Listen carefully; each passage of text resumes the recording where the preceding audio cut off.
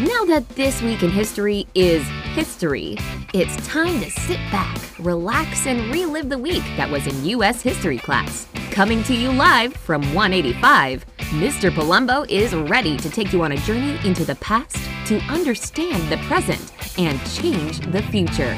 This is Pushcast. Hello, everybody. I'm Eric Palumbo. Welcome to the Pushcast for this first week of February 2019. Continuing on our work from last week, we looked at the causes of the Civil War, things that led the South to want to secede from the Union, thus kicking off the Civil War. We're going to jump in feet first into all things Civil War this week. We'll begin with some of the reasons why the North wanted to enter the war, their reasons for it, Lincoln's reasons for it. We'll check out each side, advantages and disadvantages, a tale of the tape, if you will. Some new technologies that are going to be introduced before and during the war. They'll have an impact on it. And then finally, we're going to wrap the week up with the end of the war. And we're going to start to get into reconstruction and what needs to be done to put North and South back together again. We began the week on Monday, checking out each side before the war begins, the North and the South, trying to get some advantages and disadvantages of each. And as I said, a tale of the tape, if you will. Almost like a pregame before a basketball or football game. You look at each side, advantages and disadvantages, and what each side does well. We did that for the North and the South. The main difference, obviously, between the two that we see is their economy. The North being more industrial, factory-based, and the South being agricultural, mainly due to their climate and geographic condition down there. And we saw a graph that was really stark and showed us those major advantages the North had in manufacturing, banking, population, iron production, miles of railroad tracks, on and on. Just the tremendous advantage that the North has going into the Civil War. And it's, how technology affects different societies and new technological developments, either positively or negatively. And war is one instance where we see that happen a lot. There's a lot of examples of those, whether it's new weapons, new transportation systems, things like that. So, in 10th grade, the students would have got a lot of that for World War I, with the tank and the machine gun and mustard gas. World War II, we see that with nuclear weapons and how that impacts the Cold War to follow. The Civil War here is going to be no different.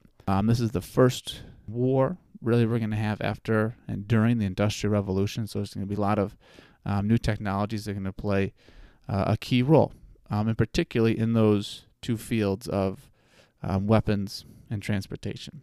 We started looking at two different transportation systems and their impact on the war. We looked at the Erie Canal first. Even though that's opened in 1825, 35 years before the war begins. Just the system of canals in general that the North has as their advantage is something worth looking at, and obviously the Erie Canal being something local and near to us. We'll look a little more in depth into it, just so the students can understand its historical importance and significance. From there, we moved on to railroads, particularly a transcontinental railroad, which is being built during the Civil War and is going to be finished after the Civil War. But again, it's just an example of the industrial might and advantage of the North, that they're able to produce so many miles of railroad track and connect the coasts with the transcontinental railroad. From there, once we had each side kind of laid out and understood the advantages of each, we moved on to getting the war started itself. We spent a lot of time the previous week with the Southern cause of the war, the reason why the South seceded, from their own words. But we didn't really look at the reason why Lincoln wanted to go to war. We knew the fact that the South seceded and Southern states left, over the issue of slavery and fear that Lincoln would try to get rid of their slaves. We got that from their own words, from the numerous primary source documents last week. But we haven't heard from Lincoln yet why he didn't just let them go. If he just let them go. So what's the North motivation here? From there, we turn to, again, the man himself. We look to Lincoln. So again, it's not us teachers, it's not textbooks, it's not videos online or anything like that that's telling us what these people wanted to do. We're going to hear directly from them. We read a letter from Lincoln that was published in the newspaper August of 1862, where he lays out to his friend Horace Greeley, he lays out his reasons for the war. And in this relatively short letter, he uses the phrase 7 different times, and we actually made a word cloud of it for class. And the word cloud we made, the 2 words that jumped out at us were save, Union. He uses the exact phrase save the Union 7 different times in this relatively short letter. Right? He says, if I could save the Union and free some of the slaves, I would. If I could save the Union and free all of the slaves, I would. If I could save the Union and free none of the slaves, I would. Saying over and over and over again, his main goal here is to save the Union, keep the Union together. So Lincoln feels he has this constitutional obligation as President of the United States to hold the country together. So, a number of southern states leaving or seceding, that's not acceptable. He is president, can't let that happen. So very clearly, we learned Lincoln's reasons for going to war there is to save the Union, keep the Union together. Once we had the North's reason for war, obviously we had the South's reasons for war, we were ready for the war itself to begin. We don't spend a ton of time in 11th grade U.S. history on the specific battles themselves, troop movements and different generals and things like that. 8th grade rather, they generally cover a little bit more of that stuff, but as, being juniors in high school here, we try to go a little more in depth, a more higher order thinking. So while other classes, and there's other opportunities for you on your own to go out and look at the who, the when, the where, the what of not just the Civil War, but really any historical event, we want to dig a lot deeper. We want to look at the how and the why. So while we looked at some key battles, and we got down, dates and some key facts for those, just for perspective and to keep a timeline in our heads. We're really interested in the why. What's the big impact of these? Why were they important? So we start out with the very first battle of the war, the Battle of Fort Sumter in August of 1861, down in South Carolina. A Confederate victory, not a real big battle, nothing of any terrible significance other than that it was the first battle of the war. It's the first shots fired between North and South. And the Confederates are able to capture a key fort down there in South Carolina. Moving on from it, we moved on to the a next key battle in the war. We're jumping ahead quite a bit in our timeline to September of 1862. This was the Battle of Antietam. A reason why the Battle of Antietam is a important battle, an important event for the war, and one worth us covering. It's the deadliest day in American history, the Battle of Antietam. So on that date, September 17th, more Americans were killed on this day than any other. More than 9/11, more than Pearl Harbor, more than D-Day. 3,600 Americans were killed at this battle. Naturally, because it's the Civil War, any death on either side is going to be considered an American death. So that's going to obviously add to the total. They're comparing the two different sides, but again, 3,600 people killed in one day, an incredibly large number. Just for a comparison, I gave to the students a modern day one. The United States has been fighting the war in Iraq since 2003. Almost as long as my students have been alive, almost their entire lives. We've been in Iraq, and there have been 4,400 troops killed in that 16 years.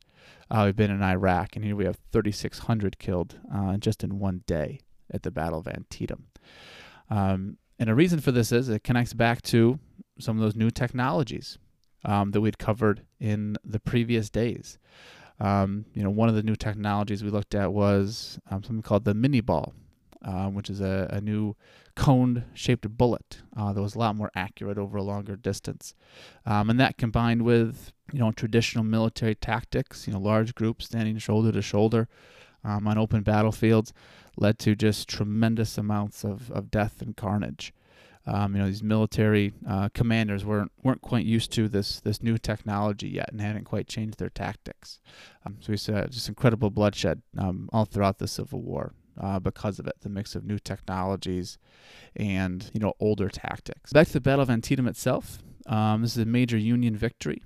That's important because Abraham Lincoln is waiting to make a major announcement.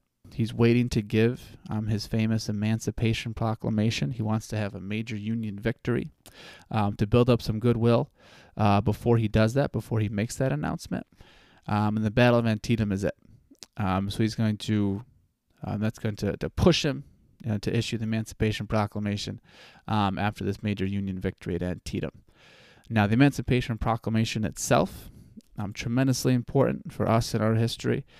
We actually save it for the following day so we can give it its due and spend enough time with it to really break it down, help the students understand it so you guys can understand it a lot better. That's why we saved it to the next day. So we just kind of mentioned it in connection with the Battle of Antietam, but we'll get into it later. The next major battle to look at for the Civil War that we did was the Battle of Gettysburg in July of 1863, a 3-day battle over the first 3 days of July. This is the deadliest battle of the war, in that 7,000 people were killed at this battle over the course of 3 days.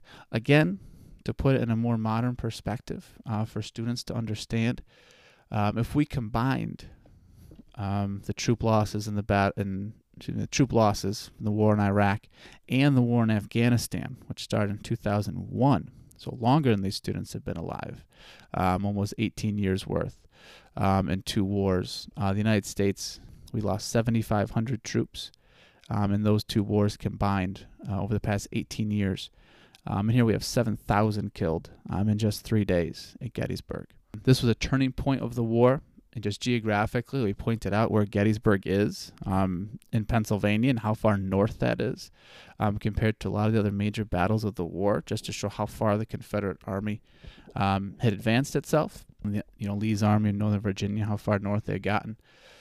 So this is a major turning point, and then it was a Union victory, able to turn the tides a little bit and to push the Confederates back south after this major Union victory. So that's one of the major importances of the Battle of Gettysburg. Another, as we were talking about it, some students had mentioned, the Gettysburg Address. While not given immediately afterwards, the Gettysburg Address given 4 months later. Again, another really important document from our history, and one that we wanted to spend some extra time with, so we combined it with the Emancipation Proclamation to cover both of those documents exclusively the following day. The Emancipation Proclamation and the Gettysburg Address. So we spent roughly half the class on each one. Started just chronologically with the Emancipation Proclamation. Reviewed a little bit that it came after the Battle of Antietam. We gave students 2 excerpts, or we gave you guys 2 excerpts from the Emancipation Proclamation. First, we had to define what that word means, to emancipate. That might be a new one for a lot of students. So some folks looked it up on their devices. Some people knew what it was anyway. But to emancipate, we found just mean to set free, or to set someone free. And obviously, for our purposes here in class, we're talking about slaves. But that really is kind of what I told the class is kind of like your 8th grade definition of what the Emancipation Proclamation was. It freed the slaves. Looking more into it and actually reading the document itself, I wanted the students to know what exactly it said. What slaves did it free? And it certainly didn't free all slaves. Looking at the document itself, Lincoln tells us, he lays out this plan here. He says, all persons held as slaves within any state or part of a state where the people shall be in rebellion against the United States shall then be forever free. So to put that in more layman's terms, basically, slaves are only freed if they're in a state that rebelled against the United States. So only those states that seceded were ones that were going to lose their slaves. We have a collection of what are known as border states, states that own slaves but didn't break away from the Union, didn't secede. They're not mentioned. They're able to keep their slaves. All right, so this document, the Emancipation Proclamation, doesn't free all slaves, right? But it's a great start.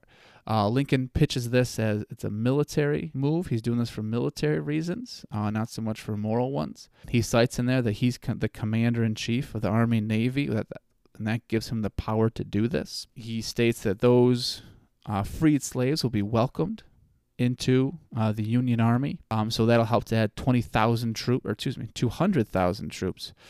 to the Union war effort. So a really great military move in that respect.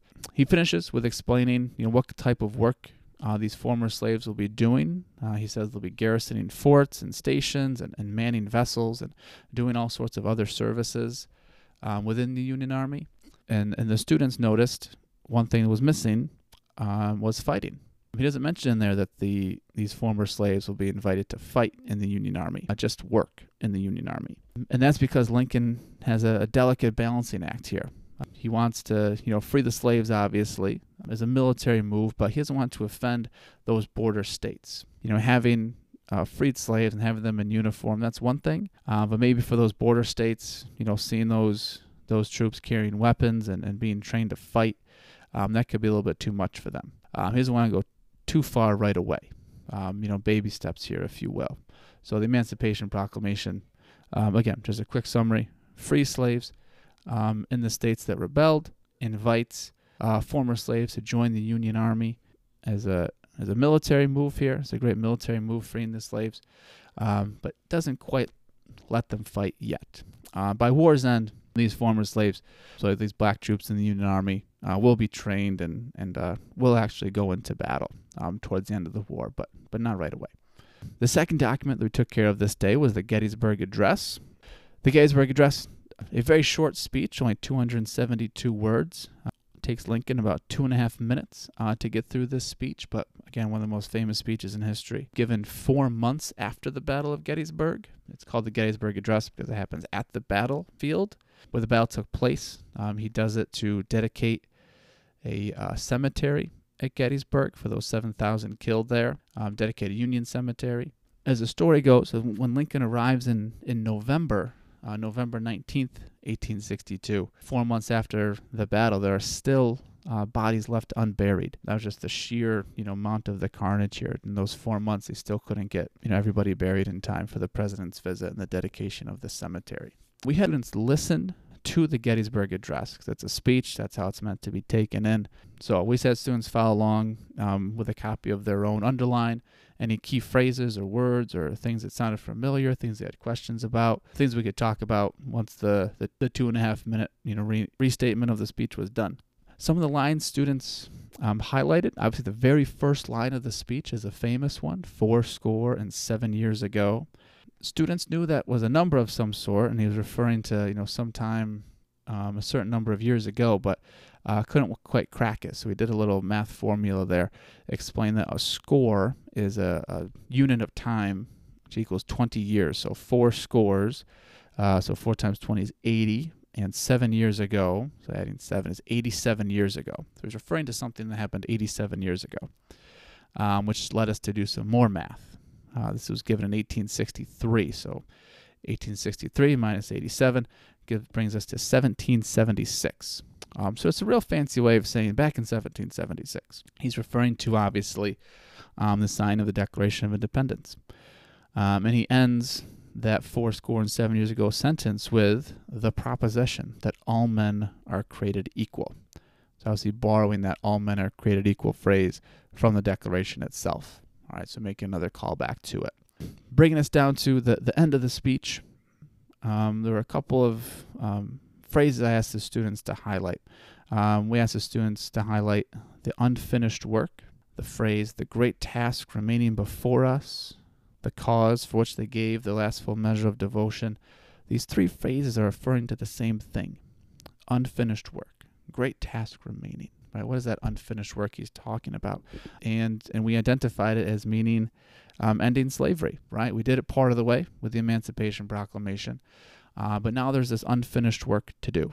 The great task remaining before us, right, is to free the rest of the slaves, right, to end slavery fully in the United States.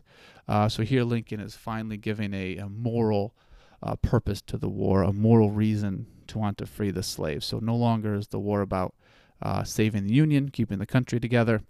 It's about ending slavery. So that's the reason why the Gettysburg Address is one of the most famous in history. He's saying for the first time, the reason these hundreds of thousands of people are being killed in this war, we're doing it to end slavery. We're doing it to free slaves. That's going to be the Union's purpose.